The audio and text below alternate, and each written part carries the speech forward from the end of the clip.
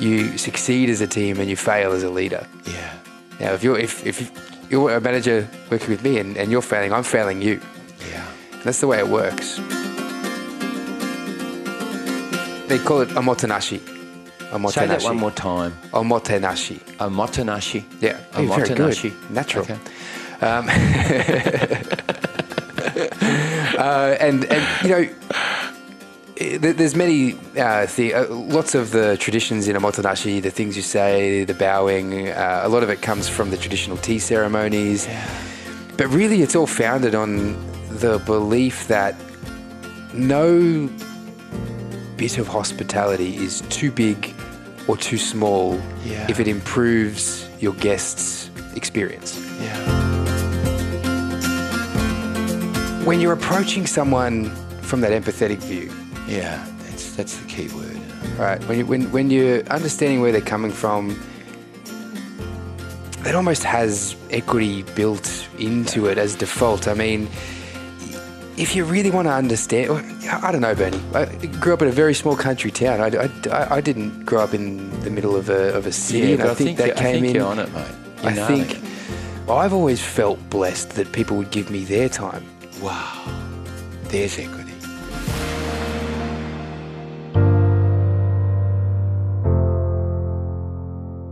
You just joined another episode of A Journey with Bernie. And I'm so excited, folks, to have you on board, particularly on this beautiful day here in Japan's capital. Yes, folks, it's not Nepal, it's not Kathmandu, it's not Mera Peak. This time I'm in Tokyo, Japan. And there are many reasons why I'm enjoying this beautiful country and the exceptional hospitality. But Ben Oborne, you are my guest today, and I'm going to let the listeners know very, very shortly as to why you are my special guest. But what do you think of this beautiful country? Isn't it sensational? Well, welcome, Bernie, the international man of mystery. It's so good to see you. Don't you talk, mate. You've been everywhere. We're going to be investigating that today. But right now, you're in Japan. What do you think of this lovely country? Well, it's an incredible, incredible place with amazing food, amazing culture, amazing people. Yeah. And it's been an absolute joy to be here the last couple of years. Last couple of years. Yes, so that puts you right dead smack in the middle of COVID when you arrived. That's right. Yeah, well, actually, just before, living out of hotels, I got maybe 3 or 4 months of Tokyo without COVID. Mate, and that's in a country that literally did shut itself down up until, what, a couple of weeks ago? In a really big way, yeah. So, mate, once you got in here, you were locked in. Well, look, what a very strange time to be starting a new role in a brand new country. Now, tell me, this role that you were talking, I know about it, but our listeners don't. Why am I talking? Well, I know why I'm talking to you today, but I've got some very, very special reasons, which I'm going to let listeners know about shortly. But you have a very, very special role in this country in a very prominent organisation. Yeah, so I'm the Chief Operating Officer for Domino's Pizza Japan. Have been for a couple of years. I've been with the business Domino's longer than I haven't in my life. I've worked for Domino's. Well, mate, I've been with Domino's for donkey's years, 20 plus years. When did we first meet? There we are, listeners. I'm letting you know about the association now. We met how long ago? Actually, it must have been around 10 years ago, I reckon. Mate, you were a pup. I reckon you're aging backwards now these days, you fit-looking bugger. I'm trying hard, mate. I'm trying hard. So we met 10 years ago. What were you, in your mid-20s? Around there, yeah. I was 24, 25 I would have been then. 25, yeah. Mate. So that makes you 34 now. 35, just 35. Turned. Yeah. Sorry, mate. Getting there. I should have been aware and kept that year on board. Hey, buddy, I'm going to let the listeners know now why I've chosen you, and you've known that I've wanted to come over here to Japan and do this podcast with you for a long time. In fact, around about episode number 1, 2 or 3, I got in touch with you and said, when I come to Japan, we're doing it. Okay? But here's the reason why. Listeners, you're going to hear, I'm not going to even talk about the story of the young man, although the story is important because of the outcome I believe it's produced. Now, you're going to correct me. That's okay. Right. But we're talking to a 34-year-old who's a chief operating officer of a major company like Domino's, 1,000 stores in Japan. Almost. Come back to me next 1,000. February. Okay. Yeah. So, and it's a growing, evolving business, dear people. But what's amazing is how Ben, at 34, has got the role. And if you listen to his resume and, read all the wonderful things that he's done, the skill of the guy is obvious. But I'm going to say something. Having watched him in action for a decade now, I think it's got very little to do with your skill. I don't find too many of your peers that are capable of connecting with people. I'm going to use a couple of words here, and you're going to have to respond to them or throw them out the door. Right? Sure, okay.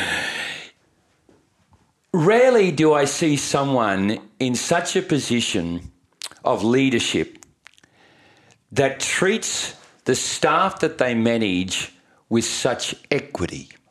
Now, when I use the word equity, I think many of your peers, Ben, would perhaps not know fully how to handle that status, that title, that supposed power, and they play roles of dominance.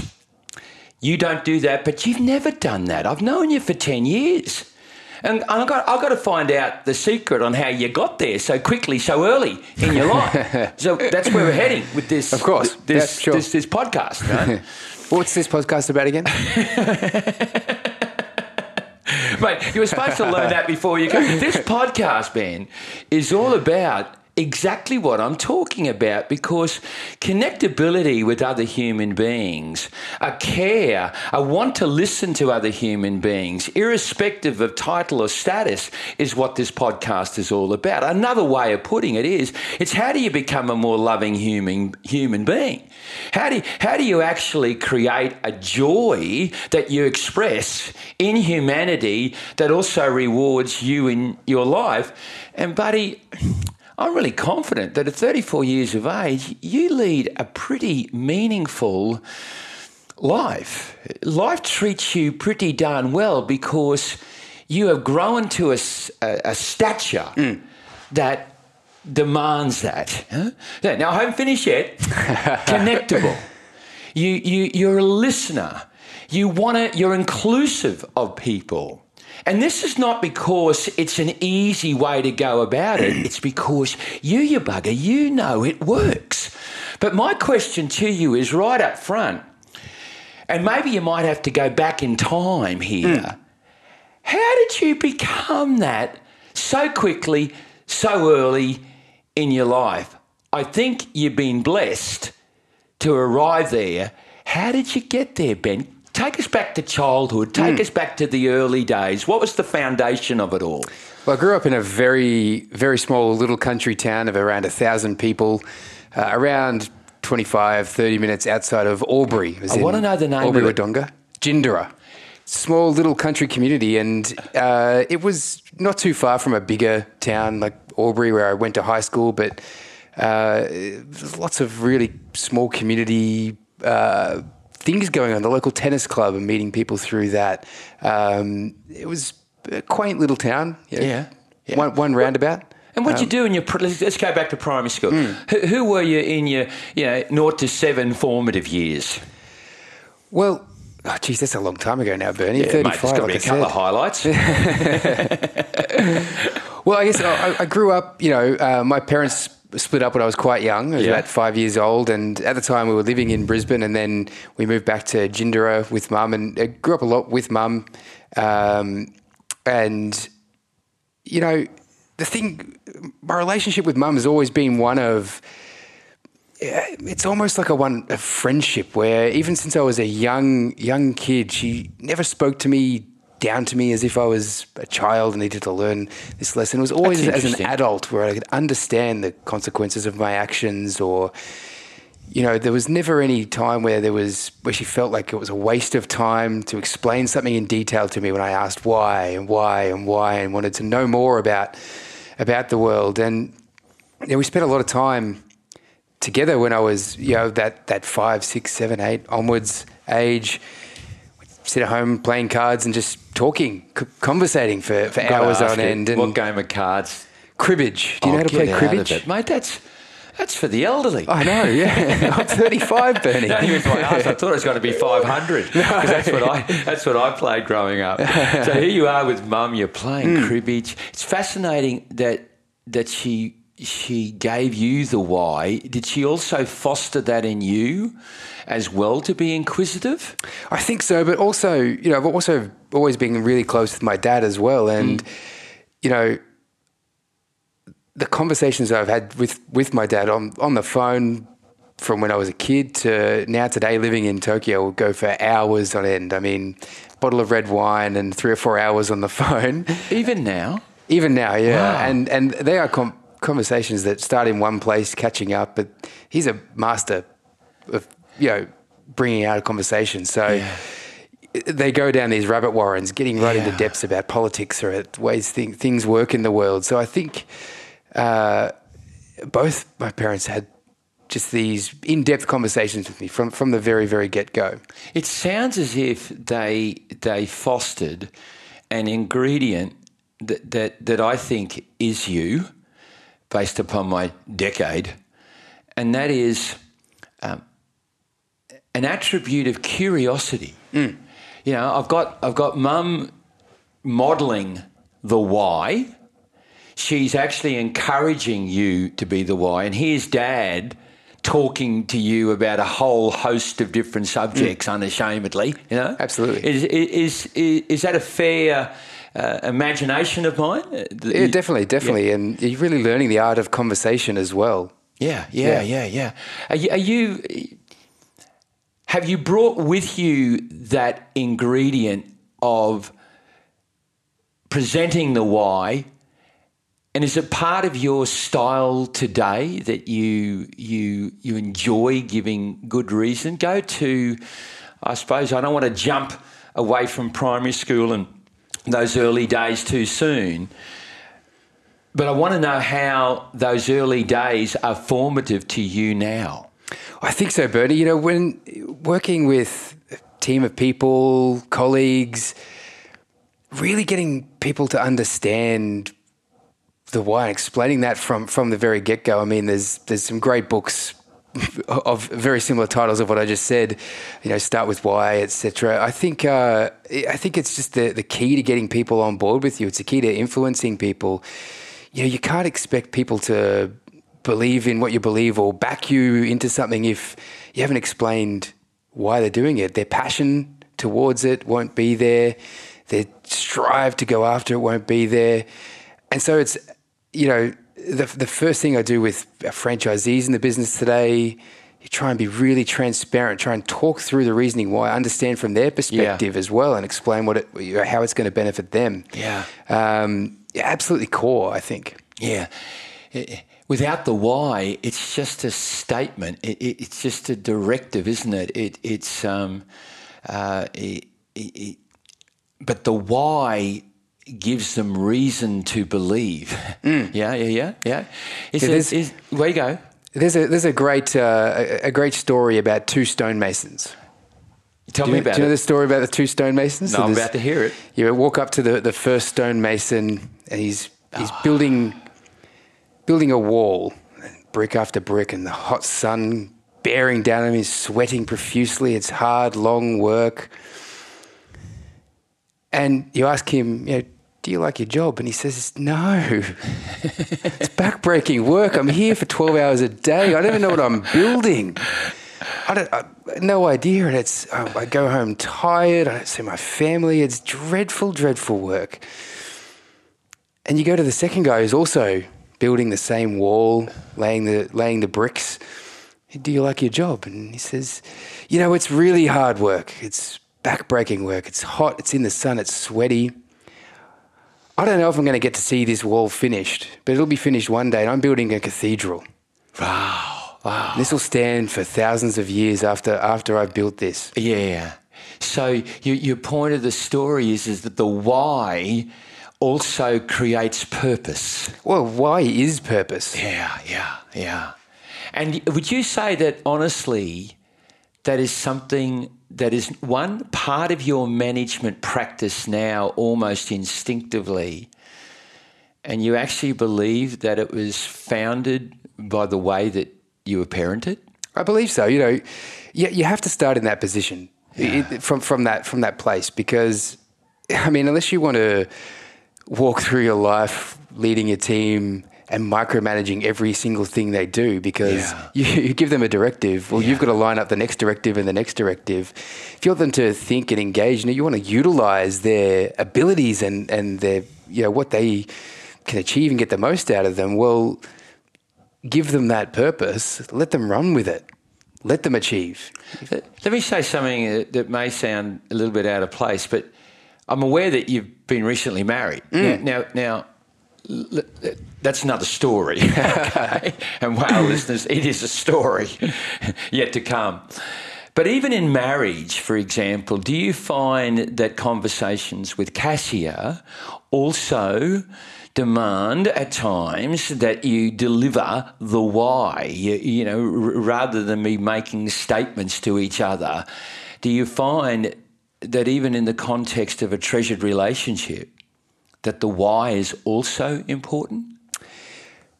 Well, of course, because,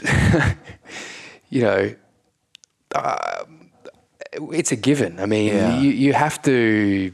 It's any conversation, Bernie. Yeah. But it's something, therefore, that is a real benefit if it becomes a standard behaviour, as opposed to someone who's just directing, making statements, asking people to believe, but not giving them the reason why. Does it build trust?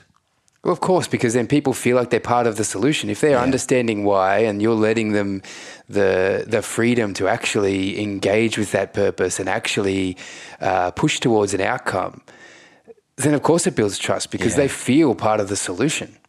I've spoken to you before about some of your management practices, and I know that the building of trust with you is key. Could you comment on that, please? And not only how important it is, that's a little bit of a right? But ways and means of building trust. You've mentioned the why, giving the reason is important. Are there other mechanisms that you use in all aspects of your life to build trust? I think trust starts from empathy and transparency. I like that. Because if you can sit there and have a conversation with someone and look at whatever is in front of you on the table through their eyes and really understand where they're coming from with something, that's a great foundation for trust right there. But then the flip side of that is you've got to be very transparent back with them and share where you're coming from with things. And sometimes there's situations where you can't share every piece of information. That's a reality. Yeah. But you always share as much as you possibly can. Yeah. And that's where you can come to an understanding. Now, an understanding doesn't mean agreement. Yeah. And that's fine. Yeah. Sometimes you've got to have tough conversations. Sometimes you need to leave a situation and go, well, we don't agree, but we understand each other. Yeah. And that's perfectly fine. Yeah. Having that relationship and that respect for someone's opinion and the way they see things and their history, where they're coming from, is, I think, the backbone to trust. Mate, you're mentioning so many things. I don't know whether you're listening to yourself, but I am, right? You mentioned the word respect in there. You've mentioned the word transparency. You've mentioned the word or referred to an openness. You've mentioned tough love in there without exactly that phrase, but having the tough conversations. There's so many different elements in there. Let's not lose mum and dad. Sure. And primary school and growing up. Respect for people. did that just come out of a 1500 town called, Jindabyne? What did you do, growing up in your life? What people were in your life? Through what dimensions and avenues did people come into your life that taught you to respect the varied types of people that are in our communities? I played a lot of sport, played a lot of field hockey when I was younger. Yeah. Used to play around in a lot of bands throughout the years, right. which was great fun, and certainly met some interesting characters through doing that. It was always, I had a tight-knit group of sort of 5 or 6 very, very good friends. Yeah. Secondary school? So my best mate since 5 years old at primary school, also from Jindera. Were they part of the hockey team? No. Well, at the moment, mate, I've got you playing in the 3 clubs at Jindabyne. I'm sure you're a much bigger hockey player than that. Give us your hockey resume. Well, I played a lot of sort of junior representative hockey, and then played state representative hockey. First for Albury Wodonga, and then for Victoria. That's Victoria, okay. For Victoria state team growing up. And that was a lot of commitment, I think. There's a lot of travelling from Jindera to Melbourne and back a couple of times a week, which is 3.5 hours each way, for training sessions, practice matches, etc. And then a little bit later on, when I was about 17, started playing for the State League competition. Explain State League. Well, it was sort of the Albury seniors team playing against the rest of Victoria. Like a Geelong? Geelong, St Kilda? Geelong were never in the first division. Unfortunately. Geelong think they're first and everything. They might be now. I might be sorely mistaken. It's been a while. But so all teams around Melbourne go down there once a week and play, bus down there with all the lads, and then bus back that night. So a lot of that, and then sort of lost a little bit. I moved down to Geelong for university. Right, okay. And I realised that... What did you study?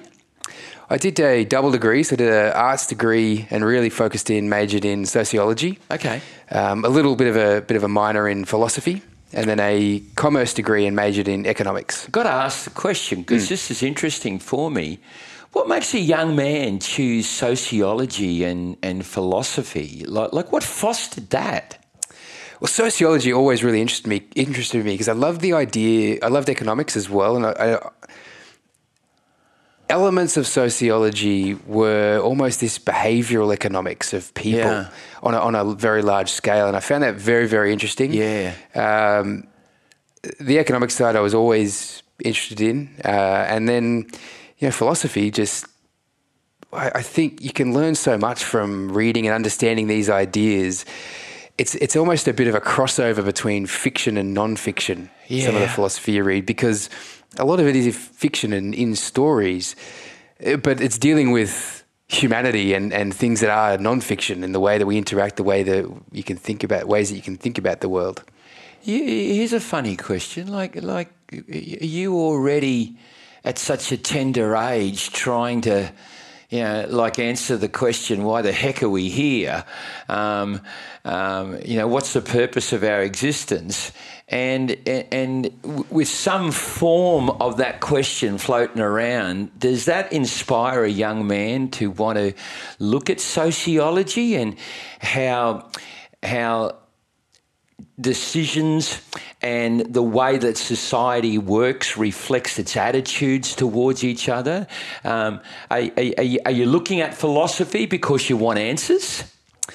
I never really thought about it, Bertie. It was just interesting. It was interesting to me at the time, but now sitting here thinking about it, I think I'm thinking about it for you, mate. I think what still interests me about it today is probably what was interesting to me back then was less looking for an answer or a reason, but really wanting to understand people and loving to get little glimpses inside of how people make certain decisions, why people act in certain ways. Yeah. And that leads into economics as well, certainly leads into sociology and behavioural economics. Yeah, I see. I find this a little interesting discussion, and I'm going to make it personal here. if people ask me about my childhood and my secondary school, I can't explain why if I got an assignment, it was on Mother Teresa, Martin Luther King, Nelson Mandela, John Fitzgerald Kennedy, Martin Luther King. I was just fascinated by what made people, not just them, but the process of finding meaning. I was always a curious bugger. Oh, you can Does that ring a bell with now? you? Certainly rings a bell for the Bernie, I know. But is that... No, it does, yeah. And not necessarily amazing people either. Yeah. But just why does a certain group of people do certain things? Yeah. You know, you could be looking at a group that might be marginalised in society. Yeah. Yeah. Well, what's led to that? Because it's not just someone's born like that. What social pressures are causing that to happen? That really interested me. Yeah. But then, you know, understanding the way people think about, you know, the question of, you know, why are we here, and understanding, reading from different perspectives through philosophy around that was really interesting to me. Yeah, I'm just wondering why it might be, it's not an accusation, why it might be innate for some, and yet for others, the question actually is too difficult to even consider an answer. What question am I talking about? Why the heck am I here? You know, what brings meaning to life? And I'm sure everybody looks at the stars and goes one night, why am I here? You know? I'm sure everybody's been asked the question. But some want to answer it. Some want to find an answer to it, and others hear the question but go, too hard, you know, won't go there. And I find that fascinating. Hey, go back. You're not just playing hockey, but you're playing with a lot of teams. You're playing in Albury, you're playing in State League, you're playing against the Metro guys, you're playing against a lot of good rural country teams that are all part of the State League. You're getting selected for Victoria, and you're playing in national competitions, perhaps an even international flavour here and there. But coupled with that, did I hear you say you're also part of a rock band? I think back in those days, it was probably there's a few metal bands, a couple of punk bands, but then later on we actually... you look like a punker. With a receding hairline, yeah. But a lot of rock music, a lot of blues influenced music as well. I love the blues, and certainly later more towards the rock side of things when I was living in Geelong and Melbourne. Playing gigs around the place, But mate, there are some different characters. I haven't got the same characters that you're meeting in nighttime gigs as you're playing against in the hockey. Bring it to life for us. Give us the story about some of those rock, punk, heavy metal dudes that came into your life. You know, it's not so as nefarious as you would think, to be honest. But what it is a wonderful community of people from all different walks of life who are coming together to do something they love, something a little bit artistic, something where you're creating something with your friends, writing music together. Coming together at the pub for a beer to enjoy that collectively. Yeah.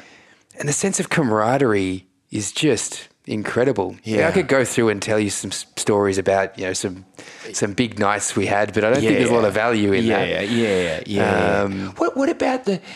What about relating to an audience?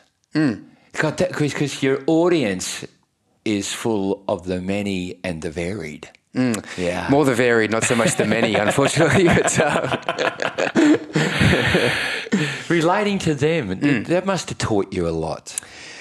Look, a little. I think, sure, when you play some live gigs, writing music, it's I think important to write music that you really love. Yeah, not write music for other people, but certainly you think about how to put on a show and talking to people after the gig and making sure you're staying back and making those connections with people. Yeah. And so many great friends that have came out of that still to this day that, might have played in other bands, might not have, but, you just afterwards you meet someone who's a lover of, might be one band you might have in common that you love, and you're talking after a gig somewhere, having a beer. Yeah. And you might talk for an hour and a half, 2 hours. You mightn't ever see that person again. Yeah, yeah. Or they might become one of your best friends. Yeah. Yeah. How would you have coped if I'd been in the audience who'd met me, mate? We'd be talking about the Bee Gees. I think I would have lost you after 2 minutes. No, come on, Bernie. I would have taken it as a project. Well, even that's interesting because, and I know you said it jokingly, but isn't that a great exercise to do, to come across people whose interests are so adverse to your own, and yet it's like a project to learn how to be interested and to foster learnings from that person, even though their interests are so you must have been in that situation a number of times. Well, of course, but just because you personally don't like some music just means that music just wasn't made for you. So understanding why someone else likes that music or likes whatever it might be that they're into is still a worthy exercise. Yeah. What did Ben Oborne learn? What age are you by the time you're finishing your musical rock band status? Well, I had to break up the band, or I had to leave the band. The boys are still playing under a different guise. But when I moved from Melbourne to Perth for a promotion, a job with Domino's, so that would have been 2014. Okay, so what age are you then? Just I would have been 27. 27, okay. So up until your mid-20s, what was the value to you in your life of meeting such a wide variety of people? And we've got to bear in mind you're also being founded by good people in your life who have taught you to be inquisitive and curious. So I'm imagining you actually bringing that, perhaps even unconsciously, to the way that you interact with this variety of people. But what's been the benefit to you as a human being from having that lifestyle with such a variable group of people? Well, I guess you learn from that you can come from very different places, but all you got to do is find one common thing to connect. Yeah. And it's very easy to find one common thing to connect with anybody. Yeah. And you get great practice at that, right? Yeah. You meet so many people, and you've got the time then, as it's enjoyable time on the weekend or whatever. Yeah. Usually late at night, to sit and connect with all these different people from all different sorts of walks of life and understand.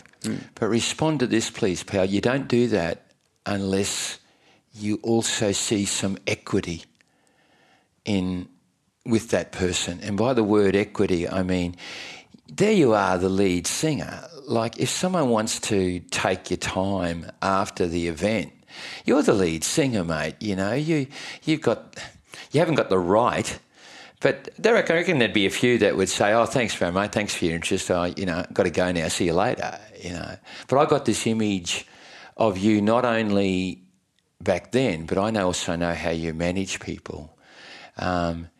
You learn so much, but only if there is within you a feeling of equity. That's a statement. Could you respond to that? Yeah, I think I understand where you're coming from. I mean, when you're approaching someone from that empathetic view. Yeah, that's the key word, isn't it? Right. When you're understanding where they're coming from, that almost has equity built into it as default. I mean, if you really want to understand, I don't know, Bernie. I grew up in a very small country town. I didn't grow up in the middle of a city, yeah, and I think that came in. You're on it, mate. I've always felt blessed that people would give me their time. Wow, there's equity. Like Bernie Kelly reaching out to do a podcast. What bloody hell does Bernie want to talk to me for? Because of exactly what you just said. Yeah. That's, because of exactly what you just said. I mean, talk about an ego-less statement. And yet the ego-less the empathetic one, is the one that's in charge of, dare I say, ripples out to tens of thousands, maybe even more people through the chief operating officer of Domino's Pizza here in Japan. How many people are in Japan? What's the population of Japan? 130 million. 130 million. Well, multiply Australia by 5 and we start to get somewhere in the vicinity, right? And while I'm not saying that you're tapping into 130 mil, I'm saying the scope of the amount of people that you ripple to is huge, Ben. And right from the start, I've been fascinated as to what is the foundation. And I reckon you just nailed it. Well, for me, I've got the little goosebump here because you just said you've always been interested in why people might be keen to learn from you. What have I got? Humility. I've got empathy. I've got equity. Are these the ingredients that actually make a great leader, a great manager? How do those ingredients foster such goodness, greatness, and effectiveness? Well, I've thought for a number of years now that leadership is not the position. It's crazy to think so. Just because you're placed into a position somewhere doesn't mean that you suddenly you're deserving of some respect. Yeah. You're deserving of, the people following your every word. You earn that with people. Yeah. And sometimes leadership isn't a position. Yeah. Sometimes a great leader can be someone who's lifting up people who's standing right next to them. Wow, mate. And so I don't see leadership in that way, and I couldn't. I would feel like an absolute,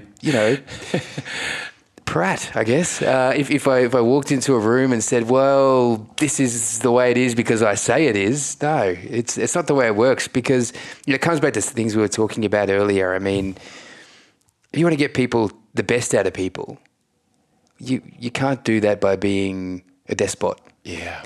You want to get the best out of people, you've got to motivate them to be all in for the cause. And the only way to do that is to sit and get them to understand why that cause is important. Yeah. This is, what have I got? Empathy. I got a joy or a want to listen.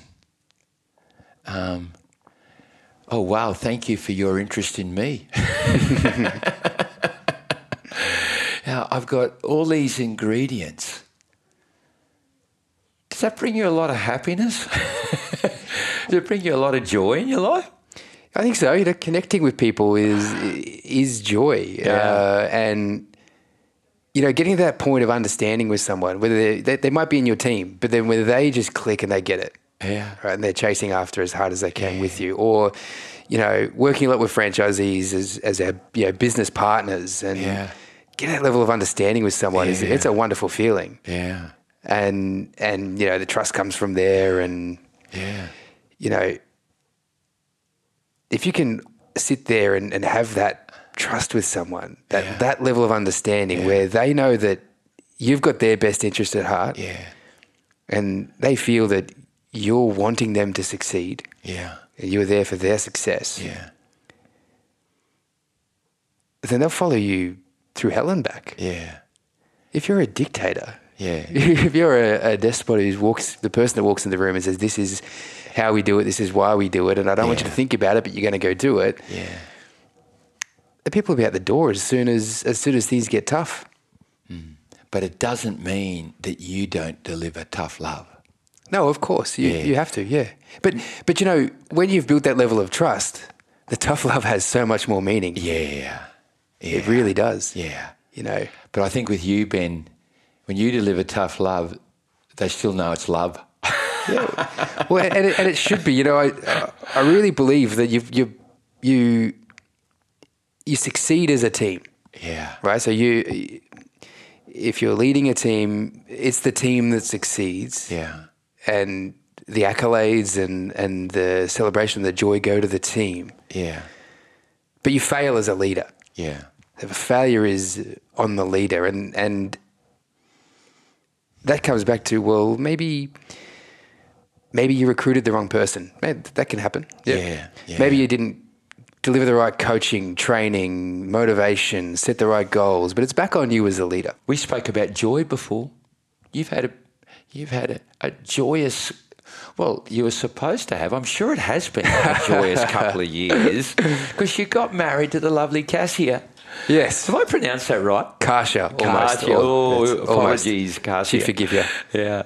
A couple of years ago, but I think we alluded earlier on in the podcast that started at your wedding came at a very, very interesting time. Hey, give us the dot point story, because it's a ripper, folks. It was a very interesting time. I mean, it was the beginning of February 2020. COVID. Just before the world sort of imploded on itself a little bit. Yeah.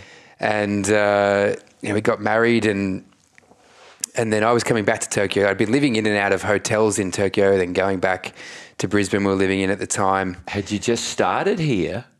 Yeah, I'd started here in the October beforehand. Okay. So I've been living here for 2 years, but I've been working for this business for 3. But flying back and forth, and then we got married and then spent 5 days together on a short little beach break before I flew back, left Kasia at KL airport and flew back to Tokyo. KL, she went, where's KL? Kuala Lumpur, Malaysia. Kuala Lumpur, yeah. And she flew back to Brisbane, and then about a month later, we had 5 happy married days together. Yeah. A month later, I flew back to Brisbane to pack all of our stuff up and put it in a shipping container and do the final move over to Tokyo. But my flight was probably the first flight back into Brisbane, at least, that had to self-quarantine. So that sort of pushed our moving date back a little bit. I had to... 14 days? I think it might have been 10 back then. Wow. Too much has changed since then. Yeah. So observed that, sat at home for 10 days. It was probably a bit of a blessing because I got to go through and start packing boxes and whatever before leaving. The day finally comes, I can leave quarantine, the removalists come, pack everything up, and we went and stayed a night in a hotel that night. I was staying in the hotel for 3 days to wrap up some work at our Brisbane office before the final big move to Tokyo. Kasia stayed one night and she left to Perth that next day to go see her parents for 2 weeks who live over there before she was going to also join me in Tokyo. But I wake up, she leaves in a taxi to the airport, takes off, and then that day, while she's in the air, Tokyo closed their borders. Yeah. And Perth closes their borders to the rest of Australia. So she's in the air, about to land in Perth, with borders closed. Yes. And you're supposed to be meeting her in Tokyo later on? Yeah, in a couple of weeks, yeah. So anyway, I'm in Brisbane with my suitcase, a car that thankfully I hadn't been able to sell yet because the market, I was just going to sell it off whatever I could on the way to the airport. And thought, what do I do now? Yeah. I can't go to Perth. I can't go to Tokyo. Mum, I drove 15 hours down to Mum's place and lived down there for 6 months. 6 months? Wow. 6 months, yeah. Well, Kasia's locked in Perth. In Perth, we couldn't see each other. It was a great first, I guess, 9 months of marriage. The first 9 months of marriage, I think we probably spent around, I don't know, 3 weeks together. Yeah. Now, don't you give me the country excuse like you gave me before. Right? I want you to dig deep on this one. I would imagine you've just got married. That's treasured love. Yeah. The happiest day of your life, right? Well, yes. You're walking out with friends and family there. It's certainly. I hope so. Much joy. Wonderful celebrations. And then there is an eagerness and there's a look forward to the starting and the launch of your marriage. Now, I'm imagining that at the end of 9 months, the emotion of having to deal with this space between us and the imposition that COVID is placing upon you both is perhaps different at the 7, 8, 9 months than it is at the start. Go back to at the start. What were your... don't describe the frustrations, but just what were you learning about that from that situation and that circumstance? What were you learning about the preciousness of love? What were you learning about love as a result of this frustration that this pandemic that's come out of nowhere has placed upon you? Yeah, well, between the both of us, there was a lot of, I wouldn't say not fear, but certainly a lot of,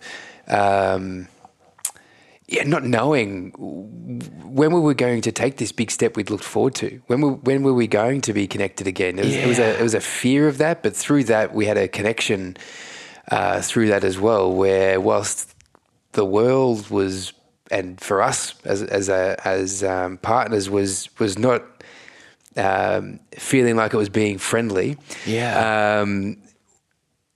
It was almost a love growing through this animosity to the situation we were in together. Okay, that's interesting. Yeah. And animosity is maybe a tough word, but it was a moment for many people in the world that was full of doubt and not knowing what was around the corner. So look, staying connected in that time was really important, but talking through that time about whenever it was going to come, and we knew it would come eventually. Yeah. But talking about the things and the new experience we had around the corner, when that door did open, when those gates opened, when the flights were bookable again, we had this whole experience, this whole new culture, this whole new part of our lives as husband and wife to live in a brand new country to go and explore. So I think not consciously, but the way we dealt with that was through this level of excitement and this building this excitement for experience that we're about to go do together. Yeah. Are you saying that the doubt and the uncertainty that was created by the COVID scenario actually became, to some degree, a catalyst for intensifying your love? I think so. It was, look, I'm sure that the first 6 months of marriage, 9 months of marriage, year of marriage, being side by side with each other would be you'd hope it's an intense incredible. Anyway. Yeah, that's right. But certainly being so far apart, this level of excitement certainly kept us very close together. And it meant that once we hit the deck in Japan, full steam a-blazing, working very hard, but also just trying to see as much, do as much, walk as much, eat as much, understand as much about the culture. Right. And it's certainly made... That's carried on till today, and we've Kasha's been living here almost 2 years now, and it's certainly made our love for exploring this country, I guess, has carried through that whole time. Yeah. But what's interesting about all that description that you just gave in the last minute, it's all about shared experiences. It's almost as if the whole COVID scenario prepared you to launch yourselves into a whole series and range of different shared experiences. Yeah, that's what it felt like anyway. Benefit, please, of thirsting, actualising those shared experiences. And the reason why I'm asking the question is because I'm also wondering about, couples who are in situations and scenarios where they've actually lost touch with the importance and the power of the shared experience. What's the value of the shared experience? Share it with us. What does the shared experience look like on a weekend in Tokyo now? What's it look like in recent months, for you and Cassia? What do you do that define shared experiences? Well, firstly, I think they're very important because when you're learning things together and you're understanding more about the world together, what a bond that you build.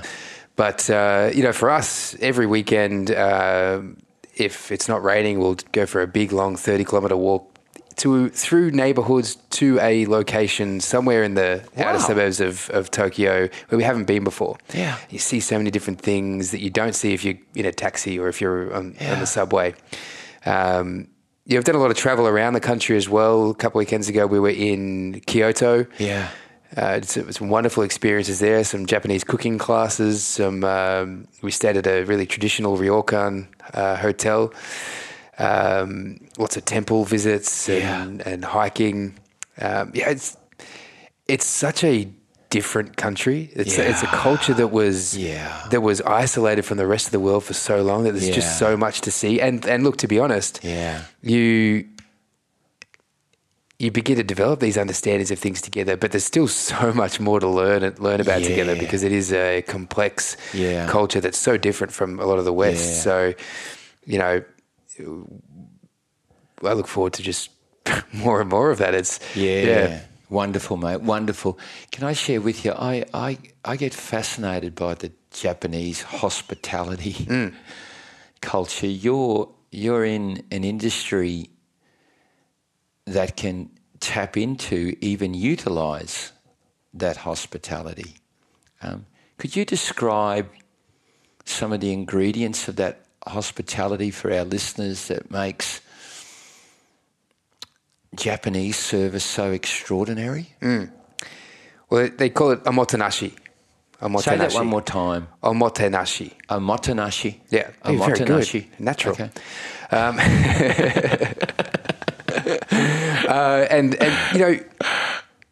There's many lots of the traditions in omotenashi, the things you say, the bowing, a lot of it comes from the traditional tea ceremonies. Yeah.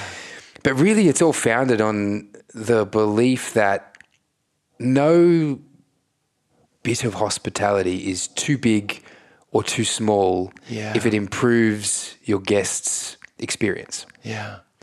So it's small things like offering you the little oshibori, the little towel at your table. Had that before. Yeah. In winter it's nice and warm. Yeah. In summer it's nice and iced and cold, right? It's everywhere. There's little details. It's rushing to open the door for you. Yeah. It's irashimase, a wonderful greeting, thanking you for joining. It's all those little things added up into that one sort of philosophy that no thing is too small or too big, as long as it improves the customer's overall experience. I reckon I've been to a few of those little backstreet little restaurants. They can only fit in 12 people. And I don't even get to open the really big wooden door when I can see through the one window this 20-year-old young woman rushing to the door, and I'm sure it's not because she thinks I'm elderly. Right? Maybe it is. But she's opening this heavy door just to greet me. Yeah. I reckon it's the only country in the world. It's pretty incredible, and considering it's not a tipping culture, in fact, it would be seen. It's often spoken about. It's almost seen rude to tip because you're reducing them from the job they're doing. They're very proud of that job. Yeah. Yeah. Well, Ben, I've been here 3 days, and I have been here before, even with your great company, and even in 3 days, my speech and my behaviour is modified when I go to Robert's Cafe. When I go to a place for lunch, just because of the respect that I want to give back to them because of what they give me. And to be honest, I actually feel a softer, more beautiful person as a result of that slightest shift that they draw out of me because of the vulnerability, inverted commas, that they give me. It's a wonderful, wonderful experience. But I think we're talking about things that you know. In fact, interesting, as we head towards winding this up, Ben, it's interesting for me that I'm not quite sure you do know how those ingredients, the essence of you that has created this young man at 34 years of age, that's you, into one that is so connectable, sees people with such equity, is empathetic towards people, loves to see them succeed, extracts joy out of their success.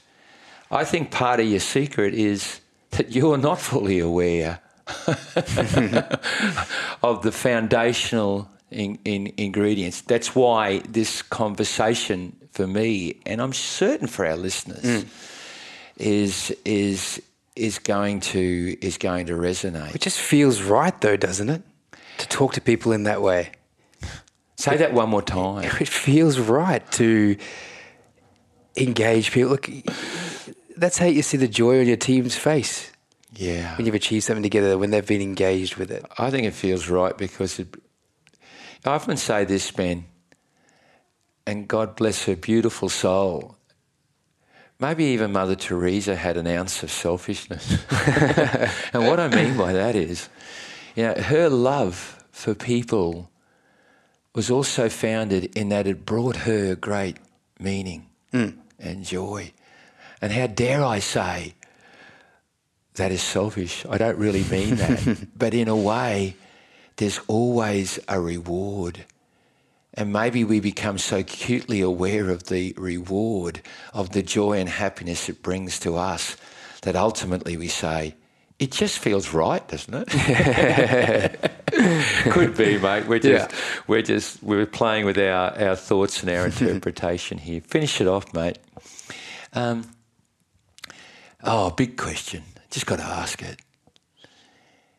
You sense there is a difference without acting as if you have difference with some of your peers, a lot of your peers. If you had to identify 3 values that you believe define Ben Oborne, that maybe others don't have to the same degree, and I purposely phrase it that way because I think if I ask someone what their values are, I think in reality you've got 100 values. But if we're talking about the primaries, we're talking about the big ones, the ones that really dominate your essence. Are there 2 or 3 that you just know define you? What are they, mate? I have to say, we've spoken about it a lot, but choose empathy. Choose to be empathetic. There's no better way to connect with someone. Therefore, there's no better way to influence someone. There's no better way to motivate someone than if you can see the world through their eyes and share transparently from yourself the view from your eyes and come to an understanding of that. So choose empathy. Oh, I'm sorry. May I throw into that? Does that mean, in a way, that empathy is founded in an innate want to love people, want to connect with people? That is the way that you do connect with people. Yeah. Absolutely. It's that's what brings joy to life, right? If there's one thing that brings the most joy to life, it's connecting with people, with friends, new people.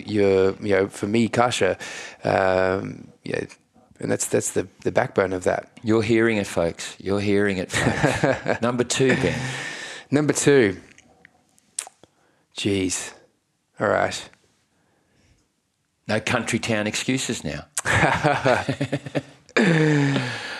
Okay, so I really stand by, and when I'm talking with managers in my team who manage other people, I always will pull them up. Something I said earlier, but always will pull them up, and I start hearing words like, my team this, or these guys, I just can't get them to. No, sorry. Yeah. You succeed as a team and you fail as a leader. Yeah. Now, if you're a manager working with me and you're failing, I'm failing you. Yeah. And that's the way it works. So succeed as a team, you fail as a leader. You've got to take that ownership over it. That's the only way that you can push forward. There's certain things in the world you can't change. You got to focus on the ones that you can. Yeah. Yeah, and that's one of the most frustrating conversations that I have with people it mightn't be someone I work with. It might be a friend who's having troubles at work. I'm like, what do you mean? Like, they're your people. Yeah.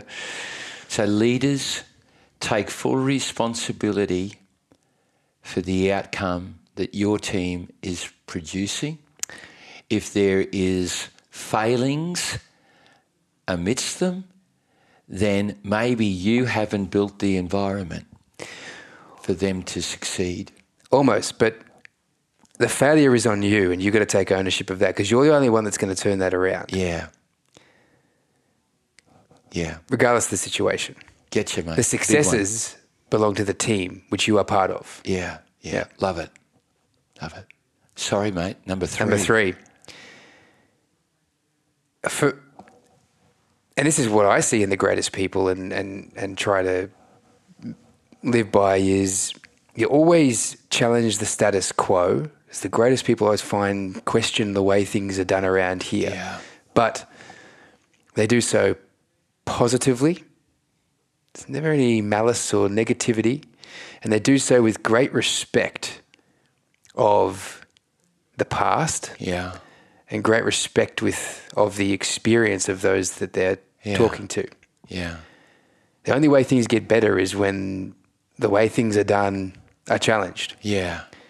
But geez, you can get off on the wrong foot with people if you don't approach that in the right manner. You don't do it in the right way. Yeah. But again, the only reason why I come back and I offer another word is not to trump you at all. It's because I want our listeners to fully understand the guts of what you're saying. To challenge is also part of your whole perspective of curiosity. You know, why should we just accept that? Why don't we challenge that? I don't see that still exists today. Let's be curious about it. Absolutely, yeah. You give it a great understanding from where it's come from, but absolutely. Yeah. Well, mate, I'm out of place with what I'm about to say because here's my expectation. No, that's too much. I can't put that on a 35-year-old. Mate, I won't be surprised with the ingredients that define you. And I think the major ingredient is there's a humility. There is the highlight for me out of this discussion was when you said, "Oh, Bernie, I'm just a country lad," and I just hope people will be interested in me. That to me was my highlight because there lies a definition of humility. But out of that statement of yourself comes a young man who at 35 years of age can have a ripple effect on hundreds of thousands of people. Maybe partly because you're in a country where there's 143 million, but also because you've quickly been seen. All these attributes are so worthy and valuable. I don't even know whether those who have given you these roles actually recognise just how powerful and how valued. They just know that it is. They sense that it is. And that's why I suspect you have been accelerated. And buddy, I just can't see how those ingredients are ever going to hold you back from other greater opportunities. I look at your face now, I think you half expect it. I wouldn't say that, Bernie. Well, I think you just know that they harness great value. And already in Japan, I know in your company that you have already stimulated and inspired great value. Mate, the podcast, this discussion was everything that I expected and wanted it to be. I thank you ever so much for joining us, mate. And for all that you've given our listeners out there.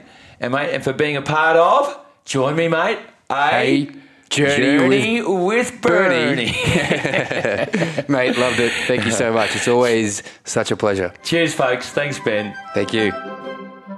Well, I do hope you enjoyed today's episode of A Journey with Bernie. Folks, I loved it. Contact and connection details of today's podcast guest and any references to resource materials, books or educational sources, they can all be found in the podcast notes. Do go there, folks, and also be aware that our guests would welcome hearing from you. Now, for those of you who have previously rung me about joining our forthcoming adventures to Nepal and those glorious Himalayan trekking trails, either this October or in April of 2023, it's great to have you on board. I am so thrilled. Can you imagine it? You and I walking to Everest Base Camp together, or summiting Nepal's highest trekkable peak, Mount Mera, at 6,400 metres, or just absorbing the beautiful Gokyo Lakes. It's all available to you, folks. Just give me a call on +61 412 982 444. It would be great to walk in that environment with you. Hey, dear people, thank you for joining us. Embrace the journey, hey? Just love the journey of life. And just remember,